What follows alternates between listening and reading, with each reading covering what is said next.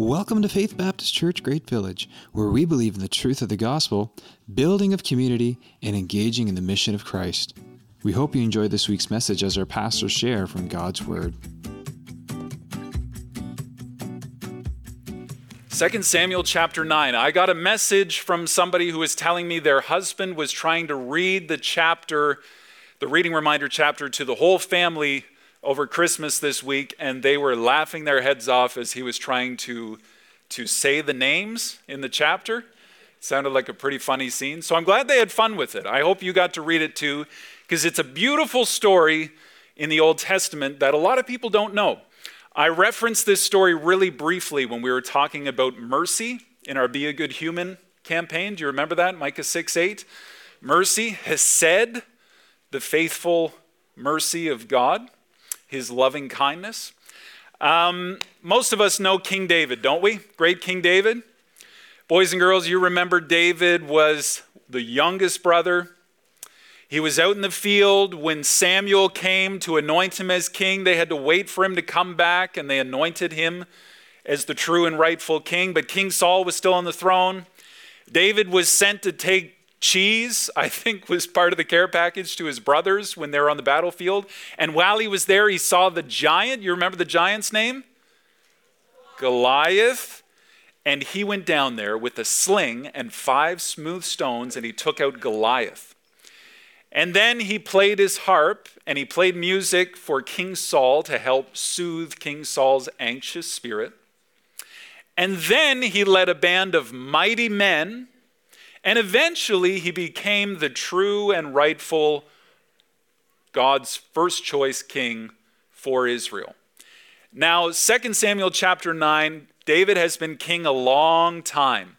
His throne is established, his kingdom is established, and one day he asks himself a question.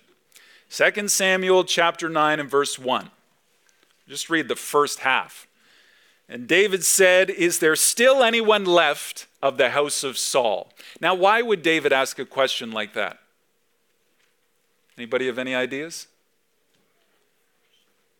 Why would the new king ask if the old king had any family left? Any thoughts, adults? You see, back in the day, to preserve your throne, you would destroy the entire family of the previous king, so to make sure there were no heirs to the throne. Is that why King David is asking this question? No. The rest of the verse says so, that I may show him kindness for Jonathan's sake. Jonathan is King Saul's son. He is the rightful heir to the throne. He's the prince. And David and Jonathan had this really tight friendship. They loved one another. And in 1 Samuel, the previous book, David makes a promise to Jonathan, and Jonathan makes the same promise to David, that they would be kind and loving and compassionate to their family members from this point on. Any of their descendants, they would show this loving kindness and mercy towards. 2 Samuel chapter 9 and verse 2. Now there was a servant of the house of Saul whose name was Ziba. And they called him to David, and the king said to him, "Are you Ziba?" And he said, "I am your servant." And the king said, "Is there not still someone of the house of Saul that I may show the kindness of God to him?" Ziba said to the king, "There is still a son of Jonathan. He is crippled in his feet." Ziba is talking about Jonathan's son, Mephibosheth. Can you say that with me? Mephibosheth. I'm probably going to pronounce that wrong. I probably spelled it wrong a lot of times in my sermon notes. But that's his name, Mephibosheth. Do you know what it means? It means shame. When Mephibosheth was 5 years old, the nurse that was taking care of him received the news that his grandpa, King Saul, and his father, Prince Jonathan, had been slain in battle. And the nurse, wanting to protect Mephibosheth, picked up the 5-year-old boy and began to flee, began to run away. But as she was running away, she tripped, she dropped the boy, and he became crippled in both of his feet. Now Ziba is telling King David there is still a family member remaining from the house of Saul, but he's crippled. He's almost implying, like, King David, do you really want somebody like that to associate with, to show loving kindness to? He really doesn't have much to offer. He doesn't have a lot of political prowess. This isn't really a good strategic move. He doesn't have a lot of gifting he can offer the king. Is this really who you want to show kindness to? And King David doesn't hesitate. Verse 4, the king said to him, where is he? And Ziba said to the king, he's in the house of Machir, the son of Ammiel, at Lodebar. Then King David sent and brought him from the house of Machir, the son of Ammiel, at Lodebar. I have no idea if that's how you pronounce those names, but I learned if you just say it with confidence quickly, we can just move through it. Verse 6, and Mephibosheth, the son of Jonathan, son of Saul, came to David and fell on his face and paid homage. And David said, Mephibosheth. And he answered, behold, I am your servant. Mephibosheth, whose name means shame, who's crippled in both his feet, is in Lodebar at the house of Machir. Now, we don't know anything about Machir, but Lodebar means no pasture land, no farmland, which basically means an uninhabitable place, which is a great place to hide, isn't it? If there's nobody there, no farmland, no animals, no vegetation, no communities, that's a great place to hide. Mephibosheth is hiding from King David because he knows how the tradition works. When the old king is gone and the new king comes into the power, the new king takes care of the old king's family and any heir to the throne. So Mephibosheth has been hiding, and he hears the dreaded knock on the door that he's been waiting for all these years. Mephibosheth, the king has requested your presence at the palace in Jerusalem. And Mephibosheth thinks, great, this is it. I'm done for. King David found me. He knows about me. He knows where I am. Now I just have to go to Jerusalem and face my fate. And when he sees King David and King David calls him by name, which is incredible, he falls on his face and pays homage to King David.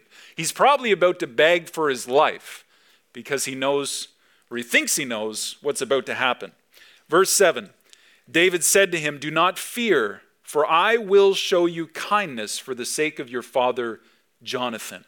And I will restore to you all the land of Saul your father. You shall eat at my table always. Isn't that beautiful?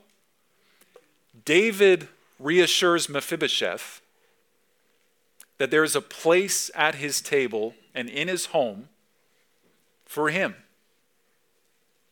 Not based on his own merit, but based on the merit of another, David's friend Jonathan, Mephibosheth's late father. Do you see that? Don't miss that. Mephibosheth didn't earn his place at the table. He had nothing to offer the king. No gifts, no political power, no incredible wisdom and insight and counsel that he could offer the king. But he was given a seat at the table based on the merit of another. There's a beautiful picture there that we need to unfold. Verse 8, Mephibosheth paid homage and said, what is your servant, that you should show regard for a dead dog such as I? That term dead dog, that means lowest of low. Nobody cares, nobody pays attention. Mephibosheth is basically asking the question we're all asking, why? Why would you accept me at your table? I have nothing to offer. And David says, well, it's not because of you. It's because of my loving friendship and the promise that I made to your father. That's why you get to have a seat at the table, and that is grace. Let's finish the chapter here. Verse 9, the king called Ziba, Saul's servant, and said to him, all that belonged to Saul, all his house, I have given to your master's grandson, Mephibosheth. And you and your sons, your servants, shall till the land for him, and shall bring in the produce, that your master's grandson may have bread to eat. But Mephibosheth, your master's grandson, shall always eat at my table. He says it again and again. Now Ziba had 15 sons and 20 servants. So in saying all this, with a simple signing of the paper, Mephibosheth becomes one of the wealthiest men in all of Israel. Servants, land, influence, sitting at the king's table. Ziba said to the king, according to all that my lord the king commands his servant, so will your servant do. So Mephibosheth ate at David's table like one of the king's sons. And Mephibosheth had a young son whose name was Micah. And all who lived in Ziba's house became Mephibosheth's servants. So Mephibosheth lived in Jerusalem, for he ate always at the king's table, and he was lame in both his feet. I like how they tagged that on the end there. Just in case you forgot where the story started, let's remind you at the end of the story. You see, Mephibosheth's story is just a part of a much greater story that includes you and I. Mephibosheth was not just empty-handed. He was red-handed before the king. It wasn't that he didn't have anything to offer the king. It wasn't that he was simply weak. He was an enemy of the king. I don't need to remind you that before we received God's grace, we were enemies of God. Colossians chapter 1, we were enemies. At one point, we were enemies of God, alienated from him. We not only had nothing to offer him, but we were guilty before him. Like Mephibosheth ran and hid in Lodabar, we try and hide our sin, don't we? Just like Adam and Eve, just like Jonah ran and fled, just like the prodigal son took the inheritance and left and spent it all in some foreign country. We try and run, we try and hide our sin, we try and take care of it in our own means.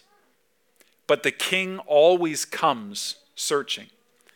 And just as the king's messenger found Mephibosheth in Lodabar, so God sent his son, who left the 99 righteous ones to carry back the one that was lost.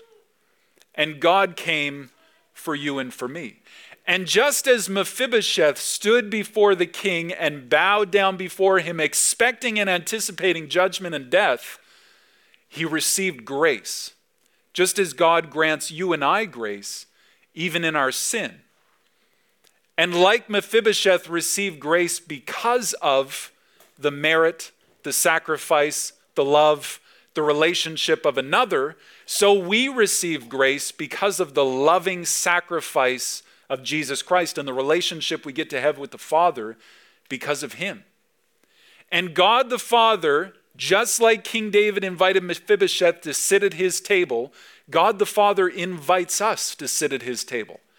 Not just as a guest, not just as a charity case, not just as a political marketing strategy to show that the king cared for the least of these, but you and I get to sit at the table of the King of the universe, not just as a guest, but as his sons and daughters, as part of his family.